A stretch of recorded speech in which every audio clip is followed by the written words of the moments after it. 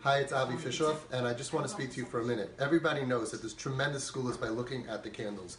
I hear stories all the time. It's documented miracles. The oil is used for different things for refuah.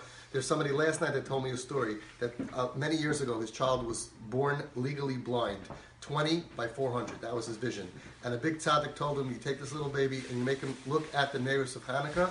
And after Chanukah, they went back to the doctor, and he has 20/40 vision ad hayom hazeh. Amazing stories. We all know that. But I have a question. How do you really know it's true?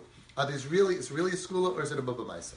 They say you get money, parnasa, shidduchim, shalom bayis. Everything is there from looking at the candles. Is it true or not? I have proof for you it's true. If it was not true, it would be much easier to do. I notice that every single night. There's the Yetzer Hara pulling us here and there. You were doing something, you get some kind of a distraction, and it's so hard to do. That's a proof that this is a very real segula. So don't stop looking at the neiros. Give it your time and daven that you should have all the good stuff that's waiting for us in this Yom Tov Chanukah.